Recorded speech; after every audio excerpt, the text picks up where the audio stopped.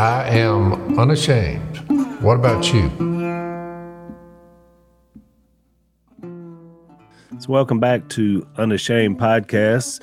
We got Zach this time. Hopefully, Zach, we got you for the whole podcast. We'll see. You just kind of you're like a mist. You just fade in and fade out. We never know. We had a little error on the last one. I had a little piece of hardware, so if I can show it here, you can kind of see it, but it's plugged in. Phil may know what that is. So $68 is what it costed. That cost $68. $68. So it wasn't working. I did all the troubleshooting, did everything, couldn't log in. It was one little piece of equipment. Went to Best Buy. I said, I need one of these. I didn't know what it was called. I said, I need one of these. And the guy took me back to the counter and he said, we have one that's like it, but it's the one we have is $119. One you have is $60-something one. So I bought the other. I had to have one, so I got it, drove back, plugged it in, and I was just going to log in to kind of watch you guys at the rest of the podcast in overtime. And as soon as the thing pops up, it's like I'm like adjusting my equipment. Oh, look who showed up finally! Well, I don't like being creeped upon. I mean, if you're going to come in and look over my shoulder, I'm going to call you out on it. You know, I don't like people sneaking up behind me and just observing. Declare yourself, man. Yeah. Just try what I've been doing for about the last 30 years. Just don't fool with any of that. Phil, you've been trying that for 70. How old are you? 76? I'm computer free. But you got people though.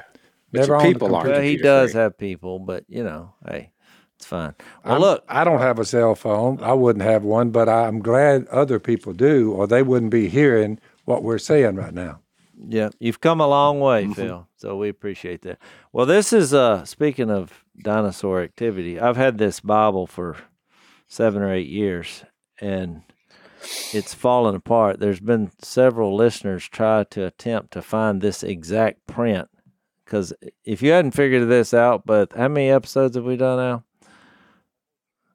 Almost 600 episodes. My brain functions a little differently than the average human. That could be good or bad. But I can't keep up with numbers, but I know where everything is on the page. That's right. You said you're kind of like that. Like if you say John 11, I immediately get an image of the page. If you give me another Bible, I couldn't be near as quick because with the verses, I want them on the same place. I'm the same way. So, and there's been several attempts, but someone, I just got this, they pulled it off. This is a brand new, everything's on the same page. That was mighty nice. They actually put a real nice leather cover. They did this for a picture. That'll give you a few more years on it, Jason. I'm sure that'll show up somewhere on the internet saying, hey, check this out. But I thought it was a good trick. You gave him a picture of you with the Bible in exchange for the Bible. I did. Huh. So the ramifications of that, I don't know, but I'm real happy right now. Whoever did that, we thank him. Yeah, I thank you. Man, you did it, and you did. I mean, they went the second mile with the leather cover. So I'm going to retire this. Oh, we're watching this in real time. Yeah, this is the retirement kind of a moment here, because like most of the New Testament is no longer connected, and I knew I had a problem the last event I gave because I couldn't find Colossians. And it was, I'd stuck it in the back here, and I'm up there, and I'm like, trust me, it's in here. But, when someone says, trust me, it's in here somewhere, that's usually a bad sign. That's true.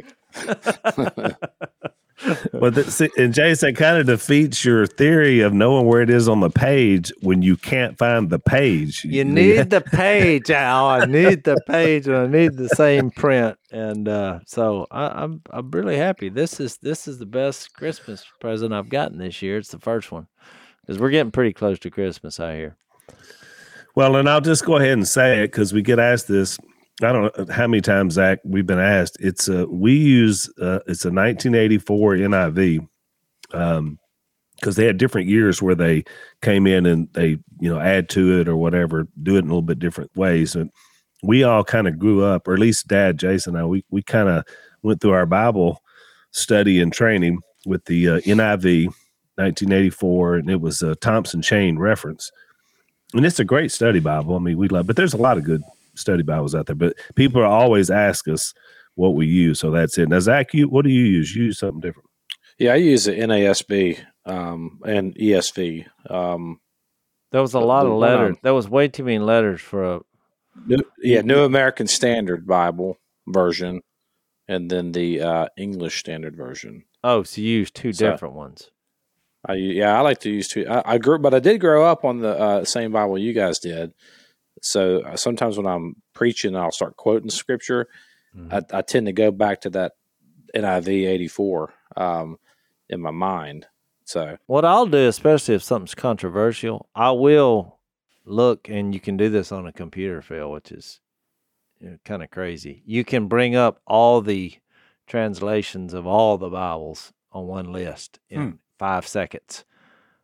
And so then you can always go to the Greek. And that was one thing I did learn with Al 30 years ago when we went through school. I just learned how to take the tools and look at the original Greek language to English, and which is, it's not that hard really once you have the right tools to do. Helpful. Yeah, and that's by the way, you guys out there studying, because I know you're following along with us. Like Jay said, it's pretty easy if you get the right app or the right right website you can just single out a word and you can find out what it meant in the original Greek. I will say this, because we get asked a lot about translations, and the King James, of course, is a really old translation, and I still think most people in the world probably use the King James.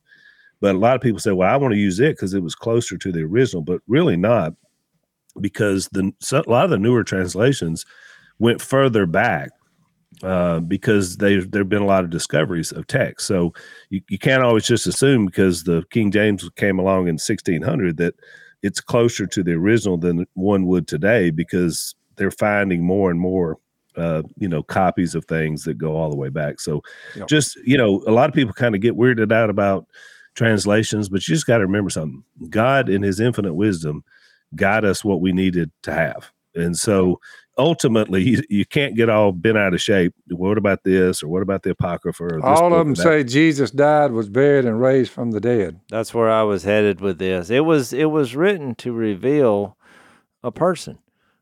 This is we have a relationship with the creator of the universe, and he sent Jesus so we could relate, and he paid for our mistakes, and he showed us that we can be raised again. Okay.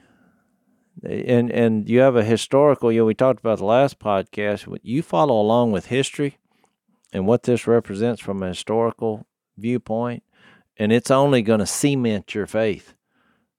So contrary to, what non-believers may say. But I'll give you an example of this. I don't know why this popped in my brain, but so like in Mark 6, because I remember the last time I looked up the Greek, and I don't know why I looked up this word, but when Jesus, came to his hometown, and you remember he said, a prophet doesn't have honor in his hometown, because they were asking where he got these things, and they were impressed. How does he even do miracles? And then all of a sudden they said, well, wait a minute. Isn't he a carpenter? Wasn't that Mary's son? And it says they took offense at him. So I looked up that word offense. Well, it's actually where we get the word, I can't pronounce the word, but it's where we get the word scandal. It was like you could see the word scandal in that Greek word, and so they were looking at him as like scandalous because he had no pedigree, and he was just an ordinary. They were really offended that such an ordinary fella that they knew was claiming these just crazy things that you're God and you can do miracles, and so they viewed him as scandalous. Yeah. The first thing God had to say was, in the beginning, God created the heavens and the earth. Simple enough, not rocket science. The last thing he says is, amen, come, Lord Jesus. The grace of the Lord Jesus be with God's people. Amen. That's the first thing the Bible says, and the last thing. In between that, it doesn't take rocket science to figure it out.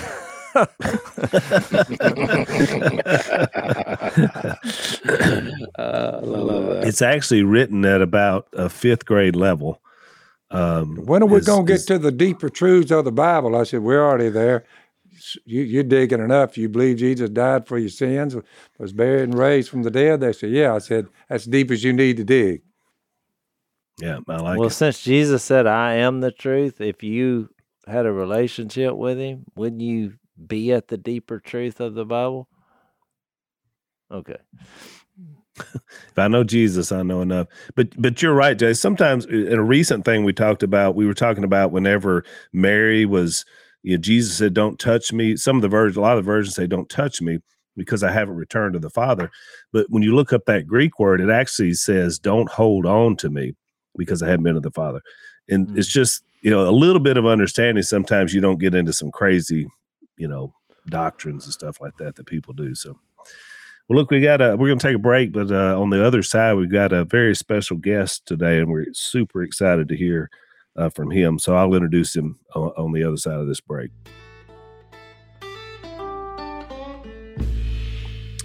So a lot of people tell us that we're courageous and unashamed because of our podcast, and we appreciate that because we are. There's one of our sponsors, a group called Covenant Eyes, that they've got that same sort of spirit and mindset about trying to do the right thing and trying to help people who have fallen under the spell of pornography on the internet, especially. For the past 22 years, they've helped over 1.5 million people have a porn-free life. Pornography is not something we like to talk about it, but it affects us all. We have a lot of men, boys that listen to our podcast, and so we know the struggles that are out there.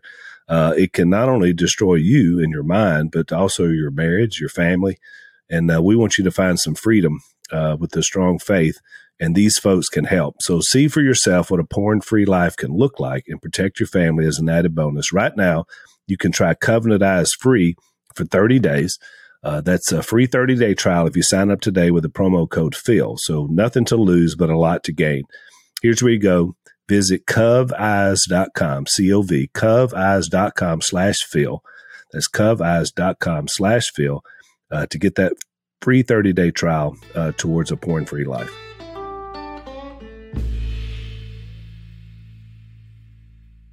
We've got a very special guest, Chad Robichaux. Welcome to the Unashamed podcast. Thanks so much for having me on. Yeah. So we love to have Louisiana folks that do well to come into the Unashamed lair. I'm excited about this. I'm staying with John Howard, and I was telling, I just emailed Corey this morning, and it said, I feel like I'm at home. It feels like home to me. I just want to go fishing or hunting or something. 5 seconds into the introduction, I thought, no, this is going to go well. This is my kind of guy. You're from Louisiana, right? From Louisiana. I grew up in Raceland, in Thibodaux, so down in South Louisiana, Lafourche Parish, Bayou country. Yeah. Sometime this winter, you get a hold of Al there or Jace or whoever and make a hunt with us. Oh, that'd be a dream come true. So I'd love that. Yeah, we were comparing catfishing stories. So, you commercial fish for years. So my family, my whole family were commercial cat fishermen. My grandfather started when he was probably like 10 years old, started fishing and selling fish for money, and all of his brothers, and they till the day they died, they commercial fished, and all of my their kids, so my grandmother, my aunts and uncles, all skin fish and fish for a living, and I was the oldest grandkid, so I was the last where it stopped. Yep. I grew up from when I could walk in fishing boats, running trout lines and hoop nets, and then skinning catfish in the fish market. And my first job. We did the same thing. That is a good bloodline. That is. That is. So now you see why you got this chasm in between my brother and Zach, because they're kind of the city boys of the family here. And so they're off somewhere. Al's on a beach somewhere, and you're on a mountain, huh, Zach? I'm on a mountain. Yeah. Yep. So, but, it takes all kinds. I sure, I've had a lot of experience in my life, but one of the things I'm most thankful for is growing up that way. Growing up, watching my family work hard and working hard from a kid, and just those character traits, like I feel like have stuck with me my whole life. Oh, I'll say the Bet same you. thing. But I didn't really realize it was work at the time. No, it's just it was just eat because we'd eat almost every night. You guys might have probably ate a lot of duck growing up, like catfish. Every night was fried catfish and white beans and rice for me. Oh, yeah. We've eaten a many a catfish pretty much ate and a fish. duck. Well, I think it made us good hunters and fishermen because however many you caught and what kind was dependent on how well you were going to eat. That's So, right. yeah, you were talking about eating a mud cat. Now I kind of drew the line at the mud. That was more just a survival fish. Yeah, we stayed with the flatheads, which they look similar, but there's a big difference in taste. There's a big difference. You know, sac-a-lait, you couldn't legally sell those. So we like, Yeah, I think the statute of limitations might have run out by that time. Those were hard Be times. careful, Phil. I Allegedly. remember Phil saying, "Oh, okay, so we're supposed to throw this sac-a-lait back Oh, yeah. because he swam in this net." Well, it's hard to do that when your stomach is grumbling yeah. And they're good. 30, 40 years ago, you know. Now, one thing that we eat, so you probably like thinking that we're weird for eating mud cats, but we eat pool dew too. oh, yeah. Yeah. Pool If you dew, put yeah. enough Cajun seasoning on anything, y'all have proven that you literally can eat anything. Yeah. Well, Right. when you eat pool dew and raccoons and possums, you kind of Well, the Cajuns found out that garlic was the key to everything, right? Oh, yeah. 'Cause garlic can make anything work. And a roux. Yeah. You know, you That's just, right, if you and a start roux. off with a roux, you can put anything in Oh, there. cornmeal too. If you deep fry something, you can throw it in a po' boy and it's good. Yeah. That's it. Yeah. So Chad, have you ever worn a pair of white boots? I did. I was kind White of boots. White boots are a sign. white boots is what I grew up with. I mean, I remember actually as a kid, like I know most kids would be mortified if their parents made them wear white boots, but I wanted to wear white boots because my grandfather was like who I looked up to, and he always had white boots on with his pants tucked inside, and That's right. and So for those in our audience that don't know, the white boots, that's kind of a sign of people that crawfish or commercial fish or really any in a boat. Those guys have always got the white boots on. It's just if you're from Louisiana, you know that. But Well, it's and funny Cajun because cowboy, you get up. cowboy boots. Yeah. There you And go. but if you were not from that culture and you tried to come down and be an imposter by wearing the white boots without having the skill set to function, That's Yeah, right. that usually didn't end well for you. Yeah, that's right. Is could that tell- not true? You could tell if you belong in them or not. You could tell by the stains on them. Oh, yeah. Exactly. So you said Lafourche Parish, Chad. Spell Lafourche for our audience because they would never be able to spell it. Lafouche. Did I get it right? Lafourche. There you go. You got Yeah. it. That's exactly right. I thought there was It's an a R really in there somewhere.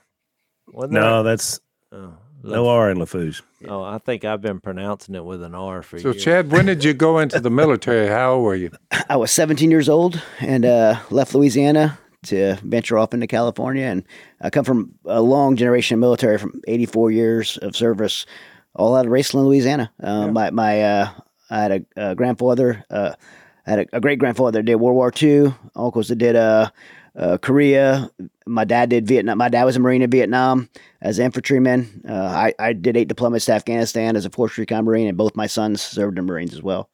So all the way up until our service just ended, and we could probably go on a tangent here. Our service just ended with my youngest son being put out of the Marine Corps because of the vaccine. And so Oh, that's wow. how our 84-year legacy of service to our country in every war ended with that over that vaccine. Good night. And it was they denied his religious exemption.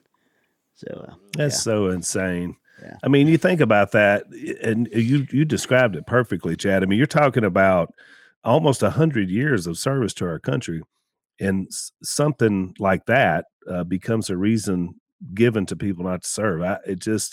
It blows me away. yeah, But he you're really right. he I really mean, struggled with it. He called me and he's like, "Dad, you know, I really believe this isn't the right thing to do." One as a Christian, he didn't believe it was the right thing to do, and felt he was being forced against his religious beliefs. And two, he was legitimately scared. He's like, I know a kid that was completely healthy and just died over this heart issue. Like I'm scared to do it, and he's like worried that our family's name would be tarnished.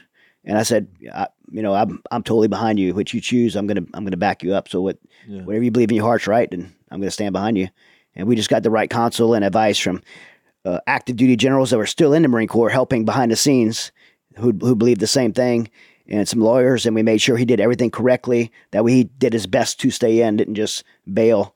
Yeah. And went through the whole process, and he appealed to the Commandant of the Marine Corps, to the all the way from to his command to the Commandant of the Marine Corps, and then to the Secretary of the Navy, and ultimately they gave him a other than honorable discharge with a commission of a serious offense for refusing the vaccine, and so he loses any college benefits or anything like that. But we're prayerful and believe that God's going to redeem that, and in all of these thousands, because he's one of thousands. They were denied 100% of their religious exemptions that will be overturned through Congress at some point. And yeah, so we believe in that he'll get his honorable discharge. Well, and look, people that stand up for what they believe in is why you serve to begin with. So, I mean, I tip my hat to him for standing by his convictions, even though obviously in the short run it's going to cost him something. Well, on behalf of all of us in Unashamed Nation, we thank you and your family for your service to our country. And I hate that it ended that way. So, Chad, tell us about Afghanistan. I mean, some of your experiences there. It's led into what we're going to be talking about because you've written a book. Which is amazing. It's called Saving Aziz. And before we get into all that, just tell a little bit about what it was like to serve there and kind of what you did while you were there. Yeah, so I did about 10 years of service before 9/11, so I was already in about 10 years before 9/11, and I went into, my childhood dream was to be a Force Recon Marine. My brother and I decided when we were 13 and 14 years old that's the route we want to go, and about a year into preparing for that together, my brother was killed. He was shot and killed, and he was shot by a 20 gauge shotgun off the gun rack in his house by his stepbrother, and so it was devastating to me. But all through those years of continuing to keep that dream moving forward, when I joined the Marine Corps, it was almost like a promise to finish that. And so when I was 18 years old, I went in at 17 to 18 years old. I became a Recon Marine, and which is Special Operations in the Marine Corps for those who don't know, and eventually made it to Force Recon, which is like the next level up. And then after 9/11, I remember when those planes flew into World Trade Center buildings, I was a team leader at 3rd Force Recon Company. I was a sergeant there, and I knew like my life's about to be different. Like we're going to go and make this right, and we wanted to. No one was like, "Oh my gosh, we're going to war." Everyone was like, "Let's go do this. Let's go set this right." And I tried out for what's called the JSOC Task Force, Joint Special Operations Command Task Force. It's like the premier place to go where, SEAL Team 6 and Delta Force and all those. I tried out for a task force there and was accepted on. And then, so I did all 8 of my deployments to Afghanistan in that capacity. And I had a very unique job. My job was called an AFO, Advanced Force Operator, which means you work by yourself or with one other teammate and you embed with the locals. You don't live on base, you live with the locals, and you go forward of your unit to really build all the clandestine infrastructure to put our teams, our assaulters on target to capture, kill the worst bad guys out there. So like a scout? It's kind of like being an undercover cop, because you're going in, you're setting up a reason to be there, and you're building all the, safe houses and warehouses and cars and vehicles, and finding where the bad guys are and putting your team on target. Did you have like an interpreter or something with you? So I had an interpreter with me, and that's Aziz, the title of the book, Saving Aziz. Okay, all right. And so Aziz was in that job. He can't just be an interpreter; he has to be a teammate. So he's very trained, very vetted. I see. And so Aziz and I pretty much worked independently together for all 8 of my deployments. It wasn't like I went away on a deployment, came home, and did a whole different job and went back. That all 8 of those deployments over those years was the same mission. Oh, really? So Aziz and I was together all the times. And so how in the world did they not figure out you weren't from around there? Well, they know you're not from around there, but you're out there spending a lot of money and doing. You build a reason to be there, some legitimate business, and even the Taliban wants you there because they're making a lot of money off of you. And whether they think you're doing something nefarious or not, they wouldn't have suspected I was with the United States military. And Aziz, were you nervous about that, or? Oh, yeah. Well, at the time, it seemed like it made a lot of sense. Being 47 now, looking back, it seems pretty crazy. I mean, you always, even when I know TV probably doesn't depict how it is, but you're just like, it just seems like, when you're in a foreign country and they're terrorists and it's just hard. It's like, I feel like trying to hide who we really are would be very difficult. I was telling John this on the way there, and ironically enough, Mr. Phil just said this, Genesis 1:1, first 10 words of the Bible, kind of spells it all out for me. In the beginning, God created the heavens and earth. to me, that's the most powerful verse in all the Bible. It's the first verse, 10 words of the Bible. And the reason I think it's the most powerful is because if you believe that, if you believe God created everything, then God's in control of everything. If God's in control of everything, he's sovereign. And he holds our fears, our insecurities, our safety, whether we're on the couch, sitting in this podcast room, or in Afghanistan by ourselves in the middle of the mountains. You've always got that resurrection from the dead in your line of work.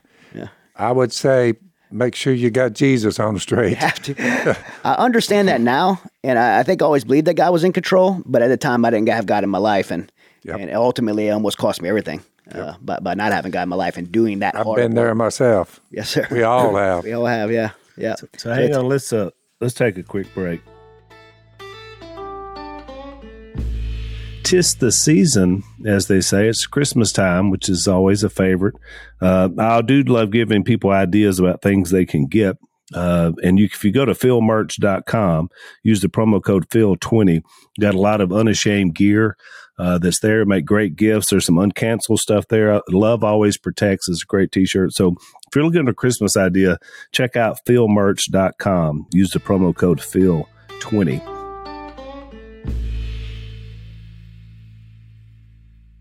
So, Chad, tell us, you told us about Aziz, kind of what you can tell. I'm sure there's things you can't still probably talk about, but what are some of the things, how did you get close? What are some of the things you guys did together? Because I think it sets up so much of what the book goes into in terms of, getting him out of there. Well, I mean, the book and the story isn't a story of just rescuing Aziz and these 17,000 people. It's a story of friendship from two people that came from totally different. He's a country boy just like me, grew up in Afghanistan, but we come from two totally different worlds and backgrounds, and but we found ourselves together and doing this important mission. Me fighting to retaliate for what happened at 9/11 and keeping our country safe, and him wanting to have a country where his daughters could go to school and be free of that oppression and have freedom for his country. And that's how we found ourselves together. But we spent 24 hours a day together for months at a time out in the mountains of Afghanistan or across the border into Pakistan, and hunting these bad guys. And in those times, there's been moments where 3 moments specifically in combat, he saved my life. And he probably saved my life every day. Like, don't walk there, don't eat that, don't talk to that person. If you speak right now, they're going to kill us.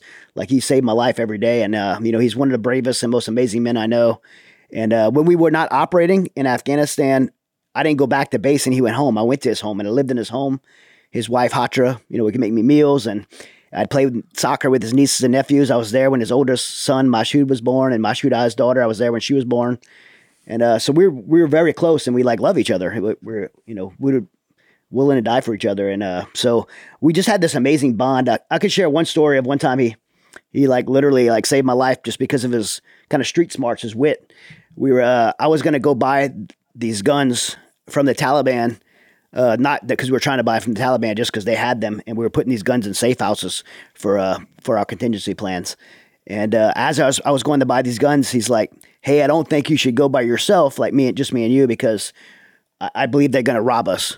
He thought they were going to set us up and try to rob us and kill us, more like a criminal act, not a terrorist act. But just his street smarts, and he's like, "I'm going to go with you, but we need to bring 2 other guys." So I brought this other guy, Dan and Bank, with us, and we went, and he was right. They had set us up. We were in this mud compound. I'm in the back with Dan. We're buying these guns, and they had AK-47s, a PKM, heavy machine gun, and a RPG, rocket propelled grenade launcher. We're buying these guns, and he's looking over the wall outside the compound, and with this guy Bank, and they just start yelling, and as they're yelling, the guy that we're with that was selling us the guns says, "Hey, those are my friends, don't hurt them." And we're like, "How do you know who's out there?" They had set us up, and they were going to take the money and kill us. And so Aziz and Bank had these guys at gunpoint. I ran out there. It was 4 Taliban guys in a car where they had all AK-47s, but they couldn't get out the car because Aziz and them had to kind of angle on top of them. And we took them out of the car, zip tied them, and ended up abducting the guy that tried to rob us and turned him back over to the tribal leader for doing that. And we never seen that guy again. But it's just those kind of things all the time. He was just always "Hey, this could be really dangerous, but I'm going to put myself out there for you because I love you and care about you." And we just built this amazing friendship over the years. So you left.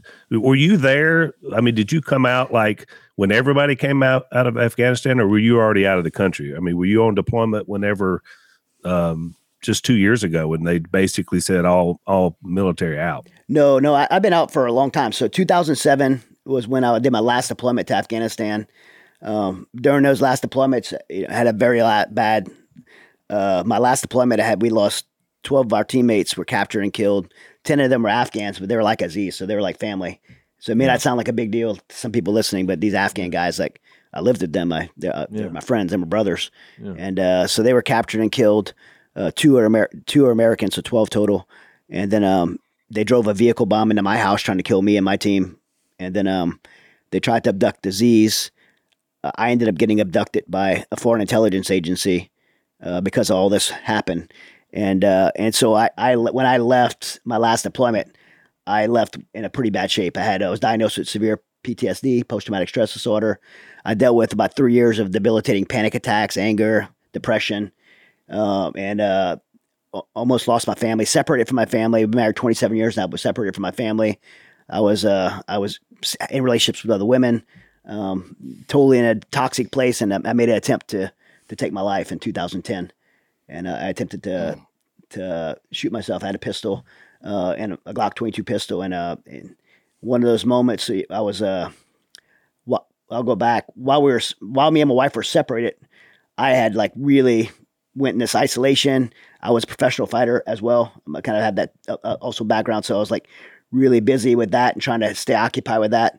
And my wife had went to this church and she started praying for me. And she would pray, God, let me see Chad the way you see Chad. Let me love Chad the way you love Chad. Let me forgive Chad the way you forgave Chad. While I'm totally betraying her, like infidelity, just a total butthole to her. And I'm just being just a terrible person. And then she came to check on me. And when she came to check on me, I was in that closet with my pistol in my hand and looking at my family pictures on the floor. And I heard a knock on the door. I wasn't going to answer it, but when I heard my wife's voice announce herself, I panicked and I hid that pistol because I was probably ashamed.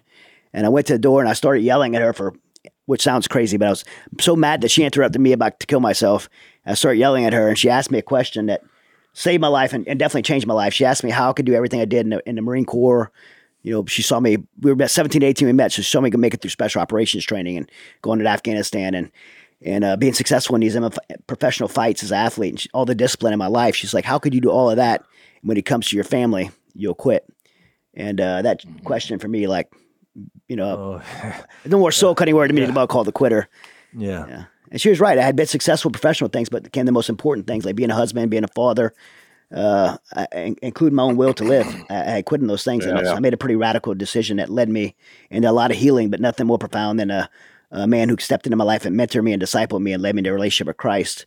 And that brought me into a point of restoration and ultimately lit a fire and purpose into me to walk away from everything in my life and share that solution with others. And that when we started the Mighty Oaks Foundation, which was 12 years ago. And, since then I've been able to, we've served over 450,000 of our warriors through Mighty Oaks Foundation doing that. And so that had been a long time since Afghanistan to the withdrawal. I got you. What's amazing to me is when you share that, though, because you started off saying the Lord's in control. The fact that you can go back through all that darkness and realize that the Lord had a plan is truly amazing. It's hard for us to wrap our head around it. Yeah.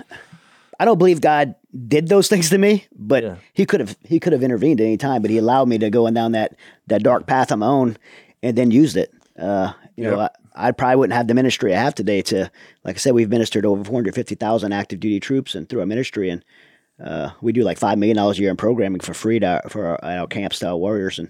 And would I have that platform to do that if I hadn't been through those dark places that these guys are going through? I don't believe I would.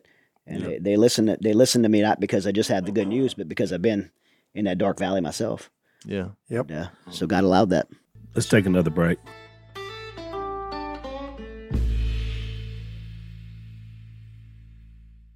Most of us, Chad, can speak to different experiences. When God has delivered us from something, it gives us a heart, for those people. And certainly it sounds like that's your case, especially with what you guys are doing, Mighty Oaks, which I encourage people to check out your foundation.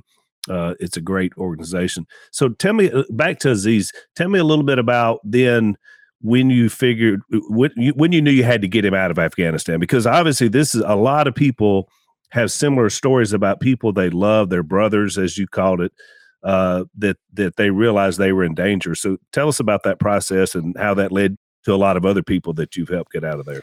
Well, when we had tried for 6 years to get Aziz out of the special immigrant visa process to come to America, him and his wife and 6 kids.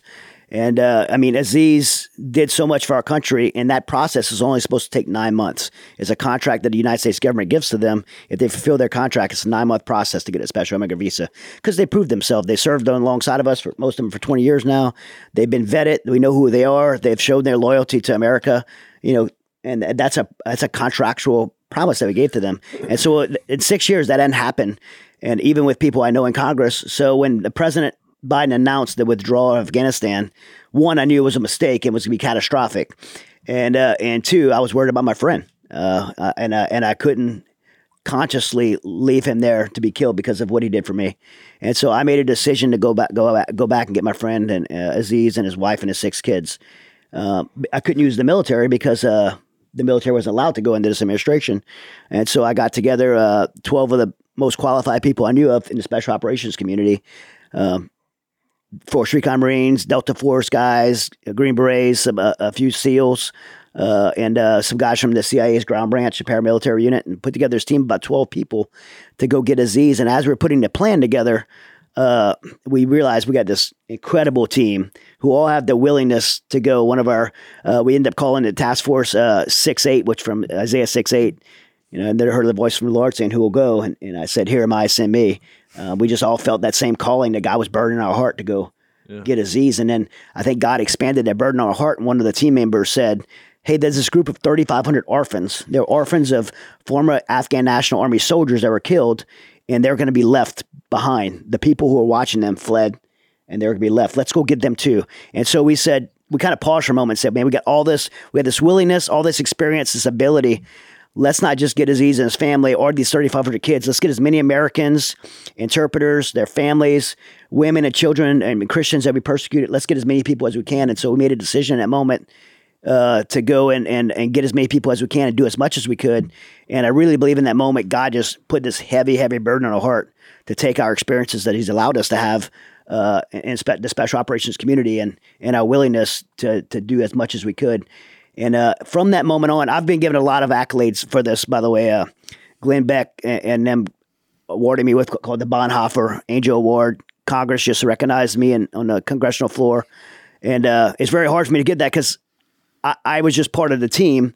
Uh-huh. And I could tell you right here, and it's important to tell you, like, I'm not that smart or capable or brave enough to pull this off. Like, from that moment that we said, yes, we were going to go, this obedience to God's burden on our heart, the only way I know how to describe it was a sheer miracle. In the next 3 days from that decision, God did the impossible. The Joint Chiefs allowed us, as the only civilians, they allowed us to land on that HKI airport, which was controlled by the DOD, to leave as civilians that airport and go out and rescue civilians. They should have never allowed us to do that, but I believe that was an impossible door God opened for us. We called the United Arab Emirates, the royal family, because we had a connection there.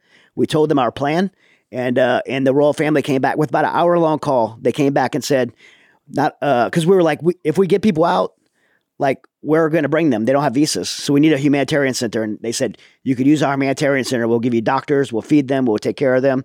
We'll provide a place for the State Department to start vetting them, to get them visas. So they opened the red carpet for us. And then they said, we'll give you 2 C-17 planes, which is large military planes and pilots, to help you guys. The next day, Glenn Beck, the radio host Glenn Beck, called me and said, I went on the radio because the only thing I knew how to do was get behind this microphone. Yeah. And I thought I was going to raise like maybe $1,000, but I raised $21 million and I don't have anything to do with it. And I'm like, well, you can buy planes. And so God just like did this miraculous thing in days. And we went into Abu Dhabi. We left that airport and started sending ground teams out. We had a lady named Sarah Verardo from the Independence Fund and handling all the intake of requests. And Tim Kennedy, I think you guys know Tim Kennedy. He's one of the good friends of mine. He was on the team. We just had this amazing team, and we were leaving. Our teams were going outside the wire and getting people. We got Aziz, his wife, and 6 kids, about 180 people. The next day, we got about 800 people. The next day, like 1,000. It was all a blur because if you stopped for like 5 minutes to sleep, you were like, somebody's dying. I mean, my friend, one of our friends, Sea Spray is his nickname. He lost 37 pounds in 10 days just because we didn't stop. And after that 10th day, the Abbey Gate was blown up, which was where we lost 13 of our service members, and the military started welding the gate shut, and evacuation was over. We didn't know how many people we got out at that time, but we had ended up getting out at that time about 12,000 people. And then the United States military left, and we were like, we kind of got together, and we can't leave. Like, we couldn't leave. Chad, it kind of sounds like your history, the one who wrote most of the New Testament. He said, I thank Christ Jesus our Lord, who has given me strength, that he considered me faithful, appointing me to his service. Even though I was once a blasphemer, you mentioned that, a persecutor, you mentioned that, and a violent man, I was shown mercy because I acted in ignorance and unbelief. The grace of our Lord was poured out on me abundantly, along with the faith and love that are in Christ Jesus. So I think I found my new life verse. And and this is the one who wrote most of the New Testament and was having God's people stoned to death. Yeah. And he turned, and it reminded me, his story reminded me of yours, my man. 1 Corinthians, 1 Timothy. Yeah, 1 Timothy. Let's take our last break.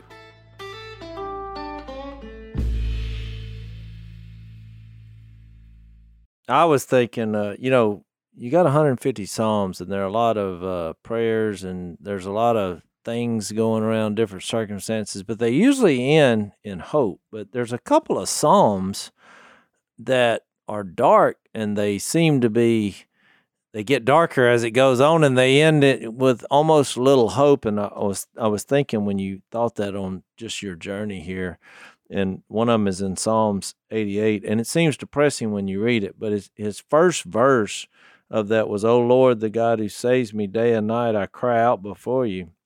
And, sometimes when you're in that darkness, there's something there inside you that like what you said, as far as God was the creator of heaven and earth, even as dark as it was, because then he goes on to say, my soul is full of trouble, my life draws near the grave. I'm counted amongst those who go down to the pit. I'm like a man without strength. I'm set apart with the dead, like the slain who lie in the grave, whom you remember no more, who are cut off from your care. You put me in the lowest pit, in the darkest depths. Your wrath lies heavily upon me. You have overwhelmed me with all your waves. You have taken my closest friends and have made me repulsive to them. I'm confined and I cannot escape. My eyes are dim with grief. And it goes on like that. But, when I see you now and I realize that, because you're like, well, why did God, allow all this to happen? To me, it always thinks back, because when you start talking about your family, when I was a kid and when I had little kids, trying to explain to them that we're going on a trip somewhere and this is going to be better for us. Well, they have no understanding of that. They don't look at the big picture of the things, and which ultimately I think God puts that seed in our family, those relationships, to realize that he's the architect of this, And as dark as it seems we were, and even in this prayer, which was from the sons of Korah, they were acknowledging right off the bat, if there's a way to be saved, it's going to be through this Lord God, because I am. You share dark. The two greatest commands in the Bible is love God and love your neighbor. You proved loving your neighbor. You proved that by your actions. That's you'll be commended for that. I don't know what I can say, Chad. If I say something that I'm not supposed to, just tell us and we'll cut it out. But one thing that was profound for me in meeting you was in the last phone call we had, or Zoom meeting, about a potential project we're going to be working on, which at some point we'll tell you guys about. But you were telling us this story about Aziz, and then I remember you looked at your watch and all right, I got to go. And you said Aziz is getting baptized today. So yeah, I think that's cool. I don't know if we can say that here, but if we can, tell us about kind of how that ended with him. I mean, even just recently. Can you say it? Well, yeah, you can say it. Well, I don't know all the. Well, there was things with the DOD stuff. I didn't know all what was going on there, but well, I mean, well, I would think. Well, as he's been, the operation didn't end there. We, I don't know how far you guys want me to go, but we stayed because we were like, we have to stay. There's like thousands of Americans here. The news said 100. The White House said 100, but we were like, we knew there were thousands. It didn't matter if there was one. You don't. Well, I'm glad you wrote a book about this because it seems like there's you could write a book literally about this. we ended up staying, got 5,000 more out, and then myself and Dennis Price, who was a Marine that the Marine Corps let off orders, let come on leave to come with me, went into Tajikistan, and we spent 10 days on the Tajikistan border, and every day the Russian military was there, the Chinese military were there, Tajik, of course, and Taliban was on the Taliban side, and we did about 90 miles of border reconnaissance, and every night we swam across that river in Afghanistan and built routes out for the people stuck in the Panjshir Valley. Man. And that, the Panjshir River is like category 5. That is the ultimate love your neighbor. Yeah. A lot of people, and this, I'll get to answer your question, Zach, but a lot of people have asked us, because I've done some media behind this, like, why did we go do that? Like, we don't know these people. I mean, I know Aziz, of course, but we don't know these people. I think the simple answer is because the right thing to do. My wife was driving me to the airport, and she's like, "You're 46 years old. I'm 47 now. Why? Like, can't somebody else do this?" And I'm like, "Our military should, but they're not allowed to. We're the next in line because we're the veterans, and we can, so we have to." And she's having a hard time understanding because she's scared. And I said, "What if it was our daughter? What if this was our family and our kid? Wouldn't we be praying that someone would come help us?" Yeah. And so why we did it, it was because it's the right thing to do. And we've been asked that a lot, and I've said that a lot. It's been the right thing to do. But recently, one of my buddies, Sea Spray, was being interviewed, and we were together being interviewed, and the lady asked the same thing: Why are you guys doing this? You don't know these people. And he said it's because it's the right thing to do. And she asked a question that I think is pretty important. She said, "Is it worth it?" And he said, "It doesn't have to be." And I don't think it has to be worth it to do the right thing. I think sometimes we say, what do we get out of it? Is it worth the sacrifice? Like, what's the ROI on it? And it doesn't always have to be worth it to do the right thing. And 9 months as he spent at a humanitarian center waiting to come home, because I believe this is his home. And his wife and 6 kids came here. And I came back from Ukraine. I was in Ukraine. And they were waiting for me in the driveway. And his little kids ran up to me, and they called me Uncle Chad, which makes me cry every time. And his wife, Hatra, who had always met me from a distance and did the cultural Afghan thing, because women aren't allowed. She ran up to me and gave me a hug and said, "Thank you, brother." Aziz and I put our arms around each other and gave each other a big hug. And, wow. He comes to church with us every day. He's got baptized. And it's just, I don't know, it's the right thing to do. But, man, if you ask me if it was worth it, heck yeah, it was worth it. Yeah. For those 17,000 people we got out for that one family, it's worth it. So. Man, that's powerful. What a mission, and I was thinking of the term warrior, which we throw around probably way too loosely. But that's what you guys are, Chad. I mean, you're our warriors, and the fact you're also a man who understands God's grace and him leading and guiding you into that makes you incredible. And so again, we're blessed because of that. In our remaining minutes here of the regular podcast, I want you to tell folks a little bit about what you guys do at Mighty Oaks, and then also tell them where they can find the book too. Yeah, I mean, there's a lot of veterans organizations out there to do great things for veterans. What we do at Mighty Oaks that's different is we're unapologetically share Jesus with them. I mean, because I believe that PTSD, combat trauma, the traumas of life is a spiritual wound, and a spiritual wound requires a spiritual solution. And you can go to doctors for clinical care and physical care, and I think those are important and necessary. But the only thing that's going to heal someone truly and holistically is a personal relationship with Christ. And so we've been pretty unapologetic about that since the beginning, because that's what healed me. And a lot of people said through the years that we would never have access to the active duty military because of that. And I'm here to say another side of that as a testimony to God doing the miraculous, is that we, all 4 branches of the United States military, send people to us on orders. We've had thousands of people over the last 12 years sent to us on military orders to our 5 different ranches around the country. We do a resiliency program where I go to bases around the world and I speak and share my story and what God did in my life, even at non-religious events, just because it's what God did in my life. The military talks about 4 pillars of resiliency: mind, body, spirit, and social. And so maybe talk about the spiritual piece, that spiritual pillar, and how important it is to live a warrior's life and be combat ready and be able to walk away unscathed or bounce back at least. And we've been able to do 450,000 troops through that.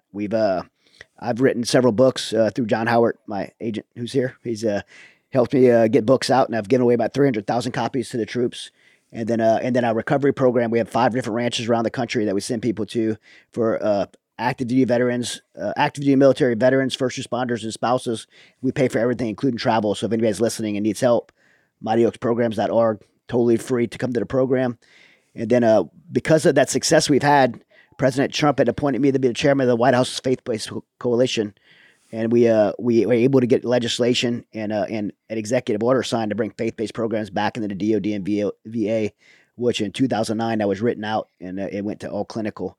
And so we were able to have a lot of success in Washington, D.C. on policy. And then the fourth thing we do is we have an international program to share with share God's love with our ally partners around the world. And I've been to Ukraine 10 times since the invasion in February, and we've done a lot of rescues there. Rescued the Fox News reporter Benjamin Hall and recovered the body of Pierre. I personally recovered Pierre's body out of Ukraine. And then we've been on the front line as far as like 2 hours past the front line in the Russian-occupied territory, sharing the gospel with the Ukrainian troops and helping equip them to defend their homes and families. So that's kind of what Mighty Oaks does. So awesome. Mighty Oaks Foundation, if they just Google that, they can find out more about it. Yes, sir. Mighty Oaks Foundation, MightyOaksPrograms.org is the website.